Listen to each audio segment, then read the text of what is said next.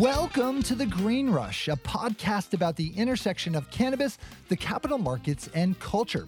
On a weekly basis, hosts Ann Donahoe and Nick Opich of KCSA Strategic Communications speak with the business leaders, financial experts, cultural icons, legislators, and generally interesting people moving the cannabis and psychedelics industries forward. This week, Chris Crane is back in the host seat for a new episode with special guest Laura Bianchi, founding partner of Bianchi and Brandt. Laura joins us this week to discuss how her firm helps operators navigate the unique business challenges they face in the cannabis industry, her journey into cannabis law, the evolution of medical and recreational markets in Arizona, and her perspective on what's to come for the legal marijuana industry. If you're interested in learning more about Laura and Bianchi and Brandt, check out the links in our show notes. Also, be sure to follow Bianchi and Brandt and Laura on Instagram and LinkedIn to learn more about cannabis law and the firm's suite of corporate and business litigation services. So sit back and enjoy our conversation with Laura Bianchi of Bianchi and Brandt.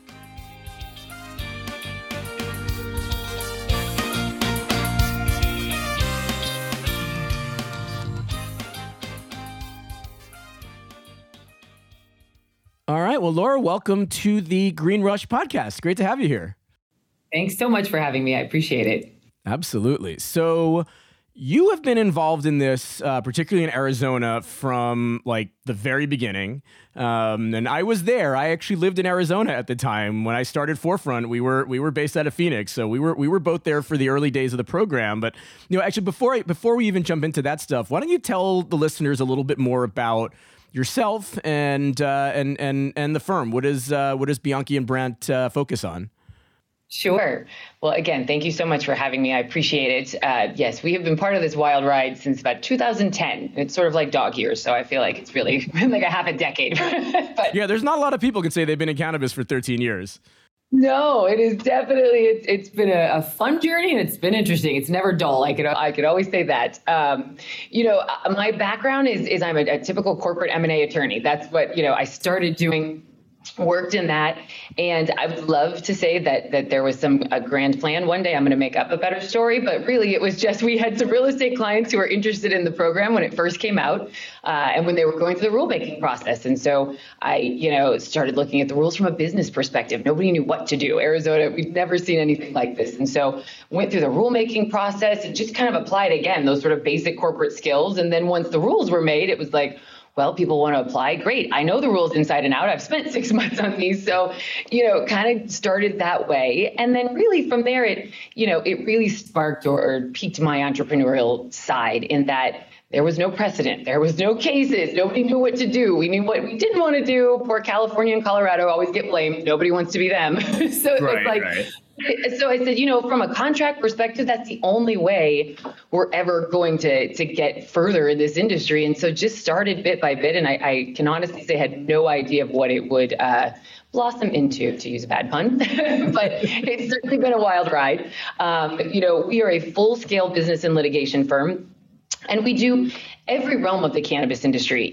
Folks ask all the time, like, well, you're a cannabis attorney. Really, all that means is we're really great at the areas of practice that we do, and we're able to do it in highly regulated, constantly changing and evolving industries. So whether that's cannabis, psychedelics, now with all of these, that's coming forward with ketamine and these different things, it's second nature to us because we've been, through the gauntlet with cannabis. So, we've got a great team of lawyers. We function much more like a company. I will say they're like outside general counsel for a lot of our clients that we've had from the beginning. And we really try to be the best possible value add. We try to be the attorneys that are different, right? We don't just stay in the box. We don't just bill for one contract. We really are involved with, every aspect of their business, from where they have been, where they presently are, where they're going. We help with goals, expansion strategy. So it's a lot of fun, but I certainly am confident that it makes us unique among, more traditional law firms. Absolutely. And you didn't start in this industry with your current firm, right? Did you start, if I remember correctly, you were originally with Rose Law? Correct. Yep, as an intern. As an intern. Okay. Intern. Yeah. Because I remember you and Ryan Hurley were kind of like, like the go-to attorneys in Arizona in the early days. Totally. There were a lot of, I would call them sort of ambulance chasers turned cannabis attorneys back in those days. You guys were the ones that like we all sent folks to get real legal. And I appreciate that. Yes, we loved working with Forefront. We still do. No, I mean, it was crazy. And back then, the traditional firms and the big firms, we were getting letters from the Bar Association saying, you really can't practice in this. You're violating federal law. It was a fiasco in the beginning. I mean, Ryan and I really were like, okay, well, the Arizona voters passed it. It's state law. What other area would you more so need a lawyer? So it makes no sense not to go forward. But it definitely was not anywhere near where it is today, where, not to be cheeky, but like everybody's a cannabis lawyer. I'm like, oh, so now it's popular and you all want to be this. Right. Back then it was not. It was not the cool kids. It was we were on the fringe trying to figure it out. Yeah, I don't know if you know Khurshid Khoja. He's with Greenbridge Corporate Law now out of I think Sacramento and the Bay Area. But I mean, I remember just as sort of a little aside, I think you'll appreciate, right? He was in the early. This was 2009, 2010. 2010, 2011 maybe. But he was working with a major national corporate law firm. I won't mention the name. And he got involved in the ArcView group early on and held the first ever ArcView group meeting at his corporate firm. And they had, to be fair, they had told him not to do it, and he did it anyway. And about midway through the meeting, he got called out, and he came back and he told everybody, "Hey, I just got fired, right? But they're gonna let us finish the meeting." So we did, and he went off and he started his own cannabis-focused law firm. And then years later, that same firm that fired him for holding that meeting was coming back to him asking for advice on how they can get into cannabis and would he like to help them. So yeah, it's really come. It is not shocking. No, we see that over and over again. It is, everyone now is interested and wants to be part of it in some way. That's right. Little do they know how hard it is. Yes. But speaking of the sort of the Wild West early days in Arizona, like those early days in Arizona were pretty crazy from what I remember. And they were the first state to do a real lottery licensing program, right? Back then, every other state had done with the machine. Yeah, literally, lottery ball machine. Yes. So I remember sitting around our laptops with my staff, like watching this ping pong balls in the hopper. Like, did my client's number get? Like, it was absolutely crazy. Totally. But they were the first state to do that, and at a time when. It's not like today where an unsophisticated operator can, get their ping pong ball picked. And there are lotteries now are a lot more common, and they can basically turn around and flip it to an experienced operator. There were no experienced operators back then. No, not at all. So tell us a little bit about what were some of the consequences that you saw from the consequences and the ramifications of issuing licenses via lottery that early in the development of the industry. I mean, it was chaos. It really was. I mean, when I look back again, how far we've come, and I know you guys dealt with this too, of course, at Forefront, but it was, a lot of folks, I would say, it was sort of compiled of, you guys are real estate guys, that's what they knew, so that's how they were getting into it. You sort of had I call them the lifestyle people. I know that's probably not, but the folks that, really have been working on this for years, they wanted to be part of it. And then you just had these guys that were sort of the outliers and the risk takers, and they weren't sure, but this was new and wacky and weird, and so they wanted to be in it. And so you just had the most bizarre hodgepodge of people coming together trying to build a program. And I remember the rulemaking process. I mean, it was unlike anything else because we had nothing, again, to really apply it to. And so now you had folks that just arbitrarily got this, this asset that is, as we know now, especially in Arizona, so valuable. And I mean, the fights, the battles, the partnerships, nobody was doing due diligence. It was like everybody ran to the Las Vegas, chapel in Vegas and got married. And it was like, hey, we're here. We're all going to work together. It didn't go well.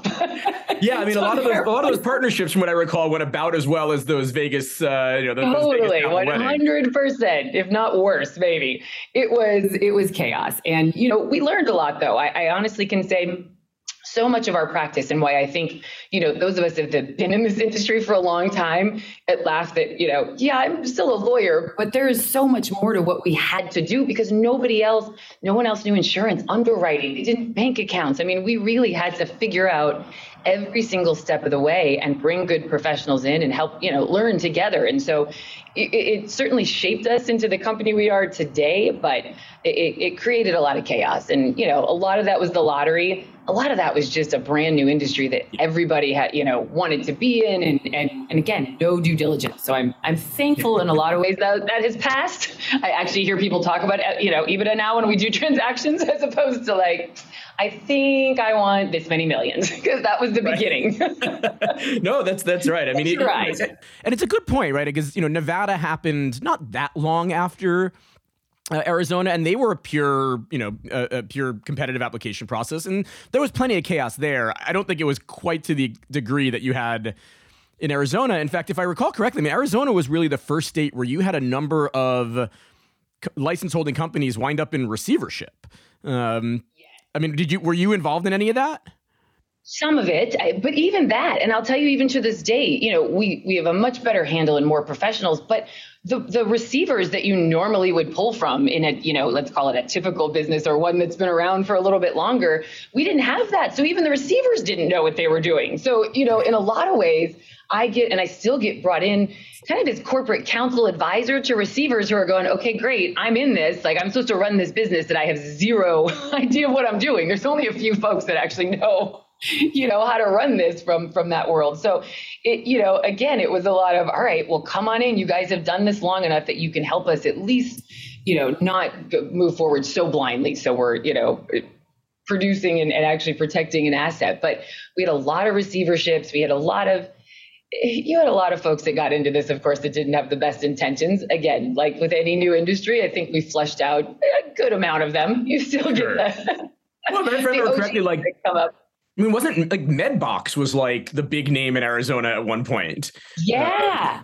100%. And you also had physicians popping. I mean, it was chaos. Nobody knew what they wanted to do. And again, because our licenses are vertical, while that is great from a value perspective, it sort of created this place where you didn't have folks come in and say, oh, I want to try the dispensaries, or I want to do cultivation, or I'm going to do all of it. And so There was so much more cost and so much more diving into the deep end, because it was like, well, I have it, so I have to do it, right? I don't know that that's always true, but that was the thought process. Well, and it's also really expensive. I have the right.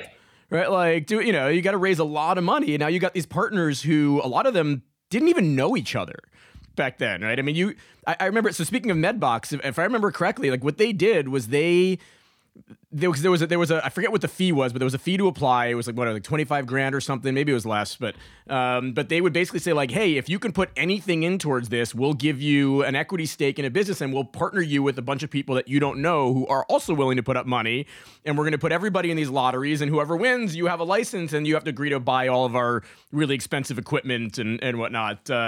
And when they flamed out, now you had these partners who had literally never met, who didn't have money, who didn't necessarily have access to capital, who were being told to go run a vertically integrated cannabis business. Right. Of which they knew nothing about and had no experience.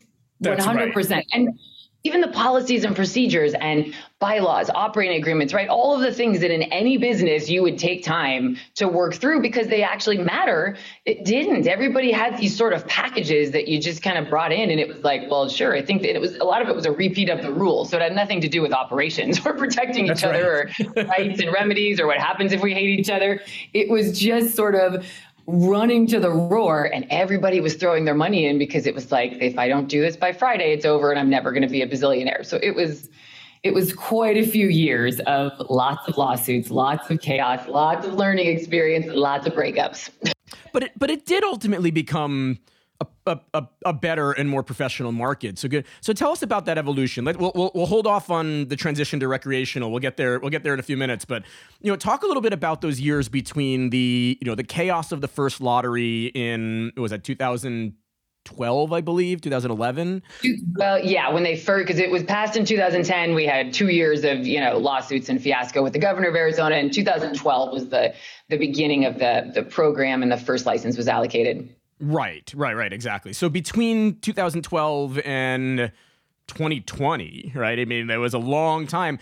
Arizona kind of became known as the best medical-only market in the country for a while. So, talk us through, how did that happen? How did we go from chaos and lawsuits and receiverships to a really thriving, successful medical market? I mean, some of that obviously is just learning as we go, right? We got better and better, even from a contract perspective, and how we could structure things and how we could protect lessons learned. I laugh. It still happens today that folks that come in that want to run to the roar and not listen and not get advice and not stop, they always come back and go, well, that didn't work. And now I have to pay you $1 bazillion to, litigate this, and maybe I'll listen to you next time. It's literally why I have so many of my same clients. So they learn the hard way, but I feel like those lawsuits, got everybody there. I think too, Arizona is a bit of a Wild West kind of state, but because of that, right, you have a lot of entrepreneurs, a lot of guys in the real estate industry, a lot of folks who are really entrepreneurial, more so than maybe as you go a little bit more on the east. And so I do think that people started to go, okay, like this is actually something, right? They're actually making money. There's value. This is a business. And so as, landlords and real estate owners started to get more comfortable and familiar, as folks started to, make mistakes, but see some of the successes and what we needed. And I also think as the stigma, people started to see that all of our children didn't become heroin addicts. They didn't all blow up and drop out of school. Like all the terrible things that were going to happen if we passed, medical marijuana, they didn't happen. And it was just a great business opportunity. And so, little by little, rocky road, you get more professionals that came in, whether that's lawyers, CPA, it starts to build, and the professionals that were in it, I think we did, and I say we collectively here because you were part of that, we did a good job of working together, right? I think we all still have very strong relationships. We still work with Vicente Cedarberg. We work with you guys. We went through something that it's not the usual competition, right? It's like, hey, look, there's enough work for all of us. Let's figure it out together. So it really kind of created this, like, let's all be in hell together for a bit and figure it out. And so, you had a lot of smart people that really bound together that allowed the industry to progress. And I think that is, one of the things that we've done well across the board. And, because Arizona is a limited license state, of course, we didn't open the floodgates and allow a lot. Zoning limited the locations, especially back then before we had adult use. It was really challenging to get locations. And so I think all of those together allowed us to build a great program from a business perspective, and we kept changing and building and evolving and, changing the rules and seeing what was wrong. So, we have a good regulatory agency too that has always worked with us. They may not be 100% right all the time, but they've been very good to work with. And I think that's gone a long way. No, I think that's totally fair. And also, to be fair, right, you also had, as you alluded to, a lot of the chaos kind of went away because a lot of those folks were, sussed out and ultimately acquired by more professional operators. I mean, Harvest acquired like half the operators in the state, right? I mean, a little bit of an exaggeration, but not quite, right? Not really. Steve, definitely, yeah. Steve, he made miracles happen for sure. That's right. I mean, and that set them up for the big True Leave acquisition. True Leave. And the recreational initiative, which is a great segue because so there were two efforts at legalization in Arizona. So we'll talk about them both here quickly. But the first obviously was 2016. I was very involved in that initiative. I had just moved from Phoenix to Boston. I was still quite connected with that early Arizona industry, so I was on the drafting committee and helped play a role in sort of negotiating a truce or peace, so to speak, between the DC folks and some of the industry folks to make sure we had initiative. But that was the first one that failed. And it was real narrow. It was a very close win, or very close loss, I should say. So talk about that. Like what happened in 2016? What was that campaign like? And why do you think that, that one failed where, Massachusetts, Maine, and Nevada all passed in the same election? So unfortunately, I don't think our industry was ready for it. I mean, I was very involved in it as well. We were very active in speaking and getting out there. And I just think there was one of the things that we have worked on is the dissension in the industry, right? Because you also have a lot of folks that, again, if you want to call it, they've sort of come into the light. And so they're not used to dealing, with other folks in sort of an open way. And so there was a lot of competition. There was a lot of, we can't let anybody else know what we're doing. We still are very secretive. And so honestly, the medical industry, they had put so much money, and I think they were still a little beat up from the wars. And it was like, we're just not ready for more. Like, I think they wanted to continue with the medical program, and there was a lot of fear. And so, when we're disjointed as an industry, it falls apart. And you had competing, bills that were coming out and things like that. And the information was, not super accurate. And I just think that because we were not united, that's one of the main reasons that it fell. I agree. I think that's a great analysis. The only other thing I would add to that is that campaign had, at least in a per capita basis, right, based on like the population of the state, by far the most money spent by the opposition compared to anywhere else.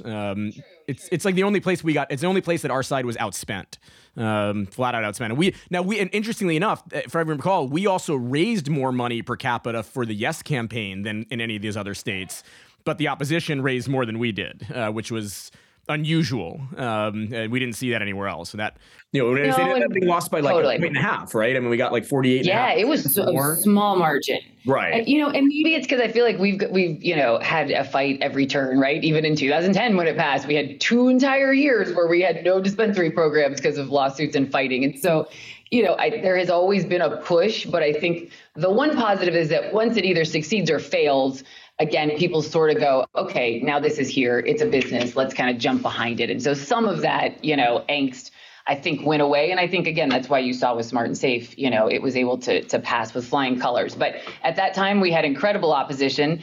And, I don't know that we were still figuring out how to answer a lot of those questions. And they did a really good job of picking out the fear points of other states and what didn't go right or what didn't go wrong. And I think that, certainly didn't help. Yeah, no, and so that's a good question for or a good segue into the next question, which is, we won in 2020 and it won really big. So, how involved were you in that? And what do you attribute that difference to? You started getting into it a little bit. The initiatives were very different. If I remember correctly, right? The content of them was very different. So, talk about what was the difference in those campaigns and what do you attribute the success? Was it just, 4 more years of people being ready, or was the campaign better? Like why do you think there was such a massive jump in support in just 4 years? So I think it's a mixture. I do think, again, as time goes on, it starts to become like, it's just not something I want to fight about. I don't care. Like, it's been here. Nothing bad has happened. Great. Have a ball. There's so many other things going on in the world that are problematic right now. So I think there's some level of that. But I also think, Smart Safe gave preference to the current license holders. And I think that was a huge give in making the folks who have spent so much money on this industry feel like it wasn't against them, right? So in other words, they were going to become dual license holders as long as they were in good standing. We added the social equity component to it, albeit small and not a lot of direction, but we added it. So we had that part. And so I think it was a much more, again, cohesive industry combined with, a state that saw that it wasn't bad, it wasn't anything. And, as from an industry perspective, we're a state that depends so highly on tourism. So I also think a lot of folks saw this as, a benefit to we're January through the end of, June, maybe May, that people flock here, and then again in the fall and the winter time. And so I think that had a lot to do with it too, just a more business approach versus, the hellfire and brimstone is going to happen if we have adult use. Yeah, I think that's fair. And a lot of other states had done it by that point, right? Totally. Yes, we were not the first. Right. And in 2016, it wouldn't have been the first, but it was still only 4 years since Colorado had passed legalization. Their program was still relatively new, right? It took them a couple of years to really get off the ground, and by 4 years later, it was a bit of a different world. And people were afraid of Colorado's program. And again, I always feel, I'm from Colorado originally, so I between Colorado and California, you're the first to do something. Of course, it's easy to, everybody points and goes, oh my God, we don't want to be those states. So, some of that is looking and going, hey, we're our own individual state. We have a restricted license program. There isn't going to be a dispensary on every single corner. This isn't going to be chaos. I think a lot of those facts, we were able to show that in the industry. And so that helped from a voter perspective as well. Yeah, that makes sense. So what's it like now? How has Arizona transitioned from medical to rec? As I mentioned, it was kind of known as the best medical only market, but it's no longer. Now it's a rec market like most of the others. And so how's that transition gone? What's the state of the Arizona market look like today? It's a little bumpy. Like any new program, it's been a little bumpy. Certainly we still have a medical program, but we've seen obviously on a monthly basis, the increase in the adult use side versus the medical side. Now, of course, most of our licenses are dual licenses, so we still have both, but there's certainly been a drastic increase in just the patient base and the amount of folks that are, entering the industry. I will say, because we then got a whole nother set of cultivation, right? So we don't have limits on canopy space. We don't have limits, right? If you've got a dual license, you have the ability to have 2 offsite cultivation facilities. So, I guess we could start with the positive that allowed more brands and different product offerings to come in from other places, because now there was much more space and room. We also allowed now manufacturing facilities, which we didn't allow standalone manufacturing facilities before. So there's been some benefits as we sort of open and expand and make the market, becomes more sophisticated. But it also flooded the market. So from a wholesale perspective, we have definitely seen, an increase in product and a decrease in the pricing. And so, I try to look at this glass half full. It has definitely, again, it's increased, due diligence and the thoughtfulness at which people go into these, relationships. It's created sort of joint ventures of folks that are really good operators, but maybe only had 1 or 2 licenses that now need to come together and build something a little bit greater and grander to compete, and something maybe a little bit more strategic than before. I think it's also, given way to people trying to select what they do well instead of trying to do everything, right? Even though we're vertical, people are going, okay, look, I'm great at retail, or I'm a cultivator, or I want these brands, right? And so they have to bring in joint ventures for those other uses, but everybody's not trying to do everything because it doesn't make sense in the long run. You've got to pick what you're great at. And so, there's been a lot of expansion into other markets and things too, as folks try to, grapple with the competition. So we are still in sort of in between, capital, of course, there's not a ton of access to it right now. Challenging, that's not an Arizona specific issue. No, but we've definitely had that. And I think, it also helped flesh out some of, again, those big, like, people coming in, overspending on licenses, right? And you're getting, 50 million in shares that now are worth a penny. And it's to me, it's helping the business evolve a little bit. And I know that's painful for the folks going through it, but I think that's necessary. Again, if we want to continue to evolve into a, long-term successful industry, we have to have, due diligence, and we've got to have things make sense when you're bringing in capital and partnerships, and it can't just be, you get a license, you get a license, you get a license. So I think it's been bumpy, but I think we will get there. This year is probably going to be the most challenging, but I do think we're getting through it, and we'll be a better industry for it. Yeah, I think that's right. And, you hit on something I want to spend a little more time on, and then we're going to move out of Arizona and start talking about some other stuff. But it is a very different recreational market or adult use market than any others for a few reasons. I mean, you talked about vertical integration, right? It is still largely a vertical market, although there are some retail only licenses. But it's always been, even under medical, it's vertically integrated licenses, but not necessarily mandated vertical integration. That you don't you still have a wholesale market among the vertical operators. It's not like Florida where Trulieve has to grow everything they sell out of their Trulieve stores. So you still have this big wholesale market. So you could have a retail store in a rural area that doesn't do that well and still have a thriving thriving wholesale business.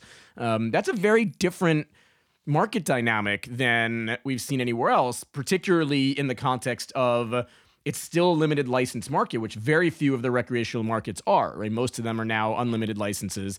But because you don't have that, the canopy cap, it almost acts like an unlimited market from a wholesale perspective, less so from a retail perspective. So are there aspects of the market in Arizona that are doing better than, aspects of the vertical that are doing better than others? What kind of sort of different dynamics are you seeing because of this very interesting and different and unique licensing regime? Sure. Well, and I think there's a couple components to it. First of all, the folks that really came out and did large scale cultivation, that their sort of bread and butter was wholesale, are certainly, I think, struggling the most. They're just, not only because of the surplus of product, but just advances in technology and equipment and things. You don't need those grand, so many hundreds of thousands of square feet of canopy space now as much as in the beginning. And so I certainly think the wholesale market is struggling.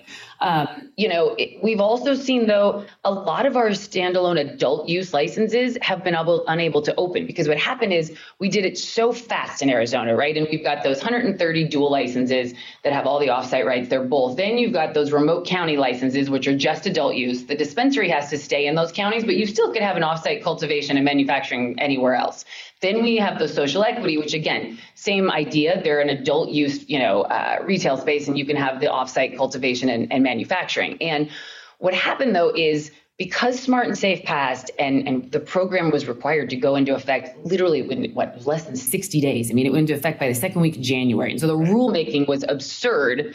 We had a lot of counties and municipalities that just said, no, we don't know what to do with this. So we're just banning adult use. So it's been a struggle for those folks to even find locations. Dual license holders, again, we've got a lot of protections for our medical market. And so because they're dual, they're brought under that. But the adult use standalone licenses have really struggled to find locations. And it's been a slow process to get cities and municipalities and counties to really look at their zoning and say, hey, we can't just ban adult use. We need to figure out what this looks like. And so I'd say that's been the biggest struggle. And it's certainly put those social equity and remote county license holders at a big disadvantage. Once again, a state that has not figured out how to get social equity right. No, and it's so sad, but no. Yeah, it's everywhere. It's everywhere, yes. Unfortunately. Well, speaking of everywhere, we've spent this whole conversation so far pretty much talking about Arizona, but you're not an Arizona-only firm. You all work correct all over the country. So, I mean, tell us, where else? Yeah, where else are you working, and what states are you working in, and what kind of stuff are you working on there? We are definitely, so we're still, I feel like, doing a lot of these, it's like the schoolyard fights that are still going on, right? So we have a lot of folks that are going into other states that are getting distressed assets or distressed partnerships, things like that, whether it's Missouri, Illinois, Michigan. There's been a huge push for, of course, New York and New Jersey, Florida. We have quite a few folks right now that we're working with in Florida to get, that's a very unique, and I'd say arduous program. There's some interest, of course, in Texas, not because the current program is anything so spectacular, but because there's obviously a pretty good faith belief that it will continue to evolve. Yeah, it's a big state.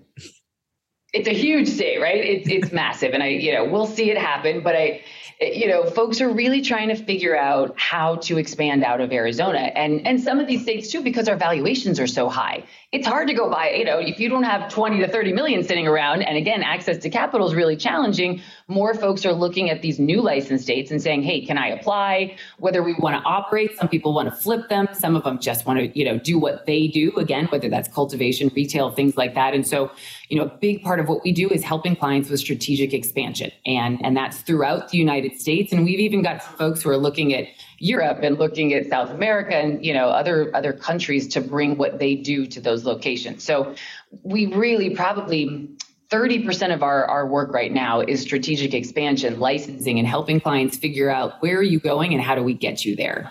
And because of that, again, we're licensed in quite a few states and we've done tons of applications and won licenses, but we also have great preferred partnerships, like I said, with different lawyers and folks throughout the U.S. that we've all worked together. And so it allows us, to work together with each other's clients for their benefit so that, again, we're a value add and folks aren't trying to go to a new state and find lawyers and find people that, sometimes, especially in the new states, can be really challenging.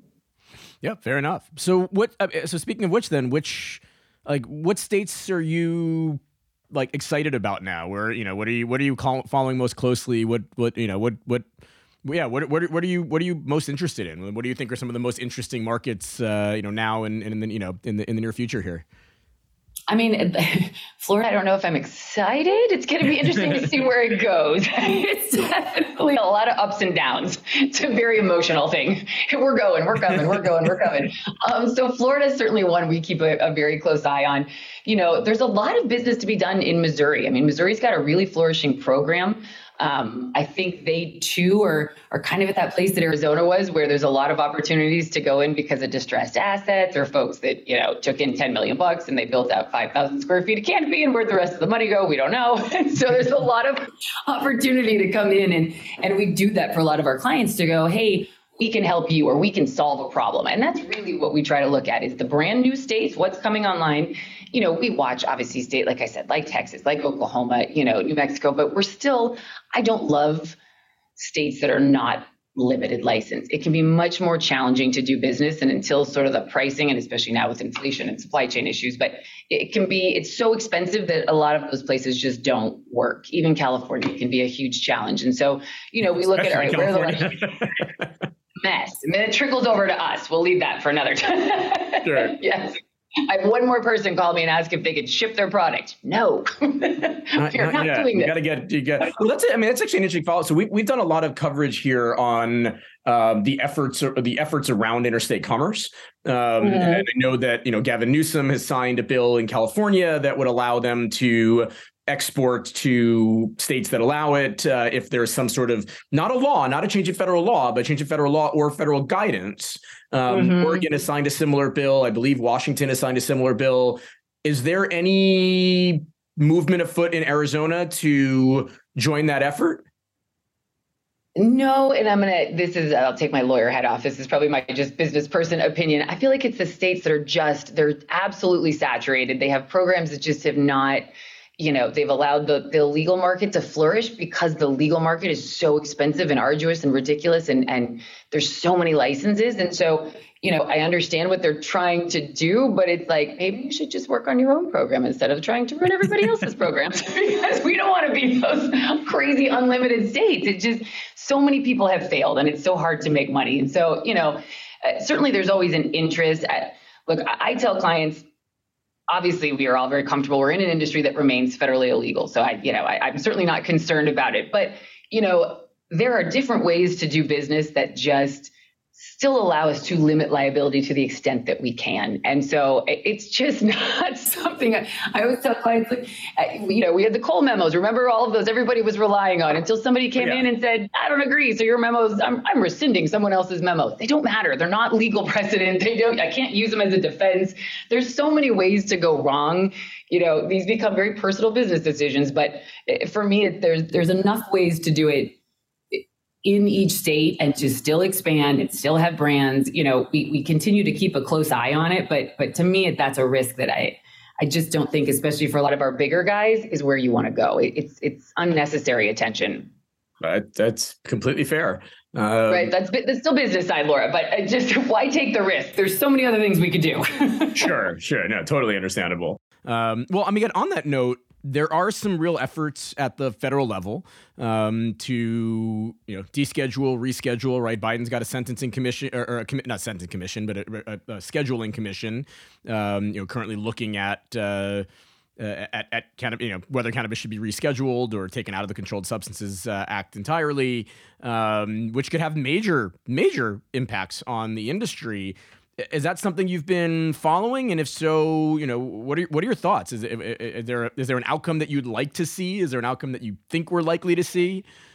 I feel like those are two different things, but yes. Yeah, no, they are totally different things. Absolutely. Yeah. No, and look, I'm not being political in the least, but I feel like this was, these were sort of bumper sticker, like, yay, we're going to pardon people. Well, okay, that affected 6,000 people. And it's great for those 6,000 people, but most of your federal indictments have nothing to do with, this sort of low rate marijuana offenses. And none of those people have actually been released yet, from what I understand. No, nothing has really happened. It was just kind of a bumper sticker, rah. And, we looked at descheduling how many years ago, and it took them, I think they reviewed it for 6 years and came back and were like, no, it's fine. We're going to leave it there. 16 right? years. Yeah.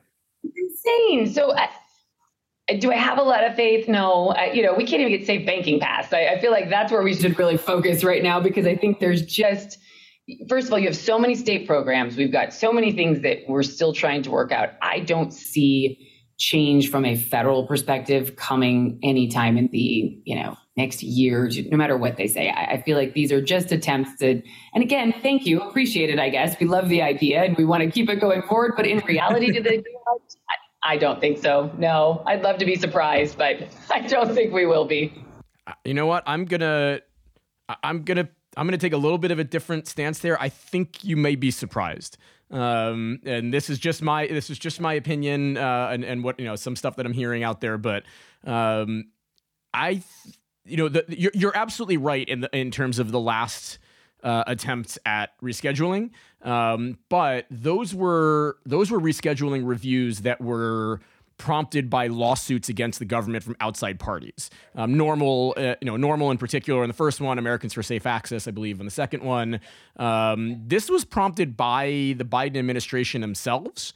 The thing that gives me the most hope that this could turn into something real is the fact that he called for this, both the pardons and this rescheduling, just before the midterms.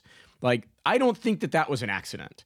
I think that the political folks within the Biden administration recognize that being on the right side of cannabis reform is good electoral politics for the Democrats. I actually think I would make the argument it would be good electoral politics for the Republicans as well, but they're not there yet. And so I think you're going to see a resolution on this. I don't know what that's going to be, whether it's a recommendation of rescheduling or descheduling altogether sometime in the middle of 2024, because they want to use this as an issue for the president's reelection. Sure. Listen, I hope you are right, because I absolutely do. Maybe I'm just getting jaded in these old days. What's happening? I certainly hope so. I mean, like I said, I think I agree 100% that it was a very, it was a brilliant political move. And, especially with everything else going on, I think that the public, right, is actually ready for something like this. I feel like our politicians right now can't get along in any realm. So I don't know how we'll see how it actually. Yes, that is fair. Something. That is fair. And I'm definitely not an optimist when it comes to this stuff. I've been working on marijuana policy for 25 years. So I've been kicked in the teeth, many times. Yeah. I mean, at this point, I got to gum my food here. Nothing will surprise me, but I am cautiously optimistic. I like it. I'll go there with you. I think we've got some chances. But what about banking? I mean, it's another question we bring up. You think we should be focused on banking? Do you think that safe banking has a chance to pass in a divided Congress? Or I think we can get it through the Senate, but can we get it through this House? I don't know that we can. I mean, it keeps getting killed with just the different add-ons. And to me, it's so silly. And again, I'm, speaking from a common sense perspective, but it's still one of the biggest challenges. And we have banks, don't get me wrong. Obviously, this is very different than even in 2012 or 14, where everybody had 72 bank accounts, right? And they just went or tried to get money orders from the gas station. It was a nightmare. We have armored car services, we have banks, but now they're just so expensive. I mean, what folks, spend just on typical business and operating accounts is outrageous. And so it still is a big, it can be a barrier to doing things correctly. And especially as we have different relationships and things come in, I am hopeful. How many times have we failed now?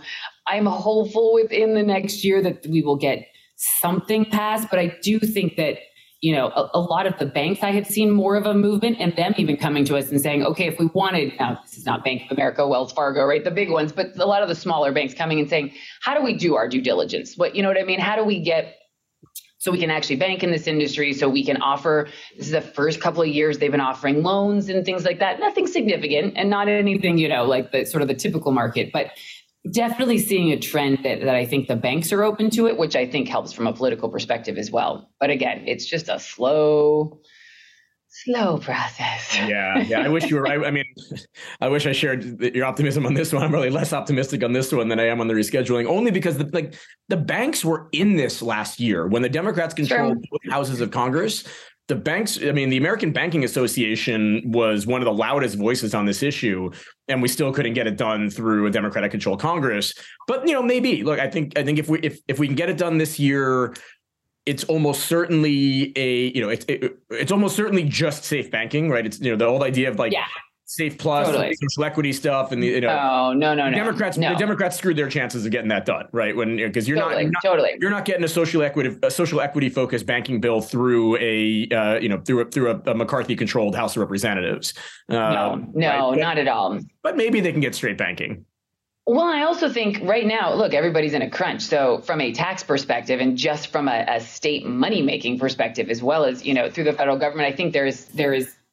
That gives sort of an extra incentive and push too. And, for me, it's so silly because how better to track any sort of industry than to track the money? I mean, that's just, to me, it's number one common sense. I don't even understand the pushback. You have programs. Do you not want to see where the money is going? Or do you want to give people the opportunity, sometimes purposeful, sometimes not on purpose, but it's just so complicated to run cash businesses or businesses that you can't really bank and have access to the same financial services as everybody else, it's complicated and challenging. And so, and dangerous. Yes. And it's just silly. We don't need to, in Arizona, there's really only one armored car service. So we have one. That's great. It's a step in the right direction, but it's still very challenging and definitely creates safety and security reasons. Concerns for no reason. So it's right. Frustrating. Yeah, that's exactly right. For no reason. It's a great way of putting it. All right. Well, look, we're coming. We have great policy advisors here that I let them deal. I hate Excellent. Smart. I try to be let me know how I can fix it in the meantime so we can all make money. And then you guys keep arguing. Yes, you could be the sound voice of reason from the business perspective. I'm trying. Great. Well, look, we're coming close to up on our time here. And so I just want to get to some bigger picture stuff to close us out. What trends are you seeing in the industry these days that you find particularly interesting, and that you're, what kind of industry trends? It could be anything, right? Products, it could be products, it could be market forces, whatever. What are you seeing out there that is particularly interesting that you think that folks should be keeping an eye on in the coming, year or two? So, I certainly, M&A has changed, and I think for the better. I think there's some really great smaller investment opportunities. I like seeing some of these, smaller guys that have grown organically and done a good job. They didn't take down the, $20, $30, $50 million, debt raises. They actually did it organically, and you're seeing them start to come together. And so I think there's a lot of opportunity for, positive organic expansion. I also think there's a lot of distressed license holders and distressed assets. And while I, hate to say that's a good thing, it's great for folks that, again, want to expand, want to really take whatever they have perfected, whether that's a brand, whether that's just their ability to do retail. I think it opens doors in other states because, again, for a while, if you didn't have 10, 20, $30 million or access to that, good luck getting into this industry. And not that it's any less expensive, but I think there's more opportunities. If you're paying attention, if you've got the right team, and again, a lot of this is, knowing folks like you, and we all talk to each other and work together, and just, it allows us to put deals together with really good people. And frankly, if we can, not do deals with assholes, that makes us all happier. Sorry. So we try to put good deals together, get rid of some of the ones that you're like, no, there's enough we can't control in life. Let's at least, do business with good people. I love that, I think it's obviously I've seen a lot of this year, but there's, another push and sort of recognition that we also need more women executives in this industry. We kind of set off like gangbusters in the beginning, and then as traditional capital and VCs and things come in, it sort of shifted again. And a couple of years ago, I went to MJ BizCon and I was like, oh, look, I'm the only one in all the old white men. So I was like, what happened? What happened? We were doing so well.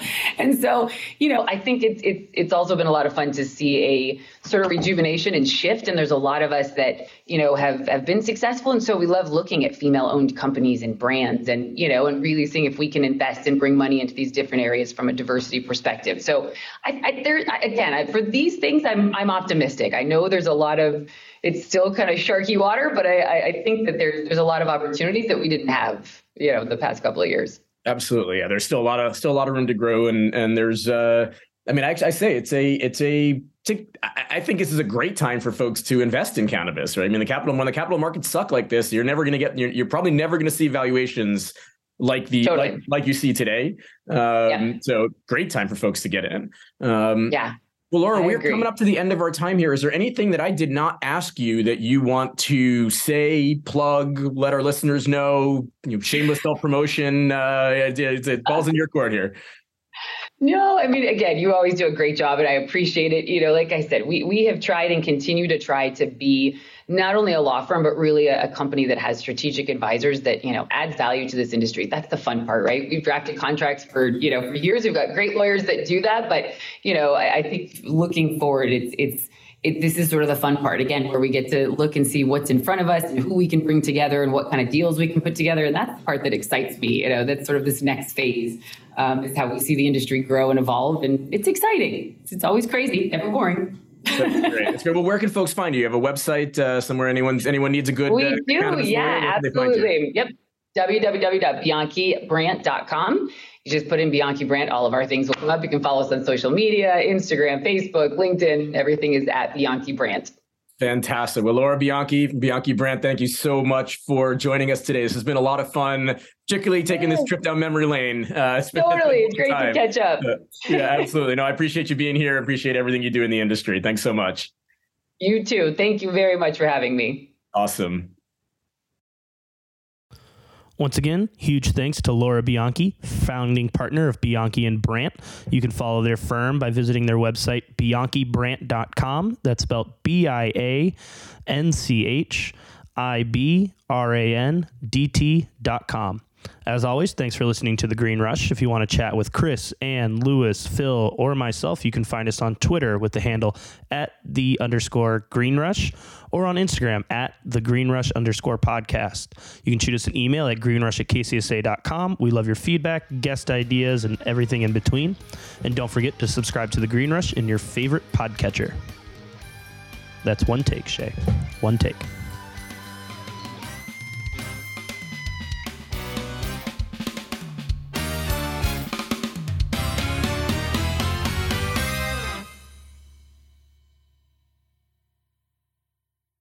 Cannabis.